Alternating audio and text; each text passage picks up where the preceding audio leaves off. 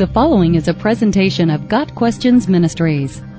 What is biblical theology? Biblical theology is the study of the doctrines of the Bible, arranged according to their chronology and historical background.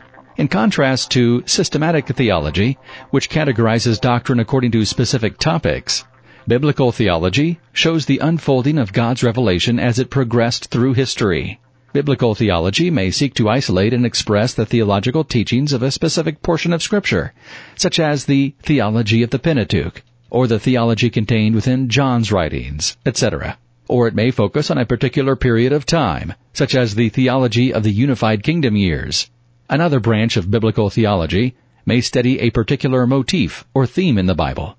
A study of the remnant, for example, might search out how that motif is introduced and developed throughout Scripture. Many credit J.P. Gabler, a German biblical scholar, with beginning the field of biblical theology. As he was being inaugurated to a professorship in 1787, Gabler called for a sharp distinction between dogmatic, systematic or doctrinal theology, and biblical theology. For Gabler, biblical theology must be strictly a historical study of what was believed and taught in the various periods of biblical history, independent of modern denominational, doctrinal, philosophical, or cultural considerations. In general, the principles that Gabler espoused were correct, and he influenced the development of biblical theology for many years to come.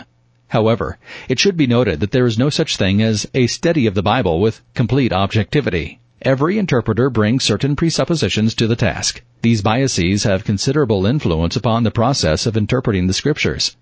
As a result, the field of biblical theology is checkered with every imaginable opinion and variation of what the Bible teaches. Biblical theology is utterly dependent upon the hermeneutics of the theologian.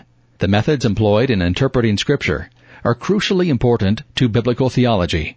One's biblical theology can be no better than the methods he uses to interpret Scripture. Here is a basic difference between systematic and biblical theology.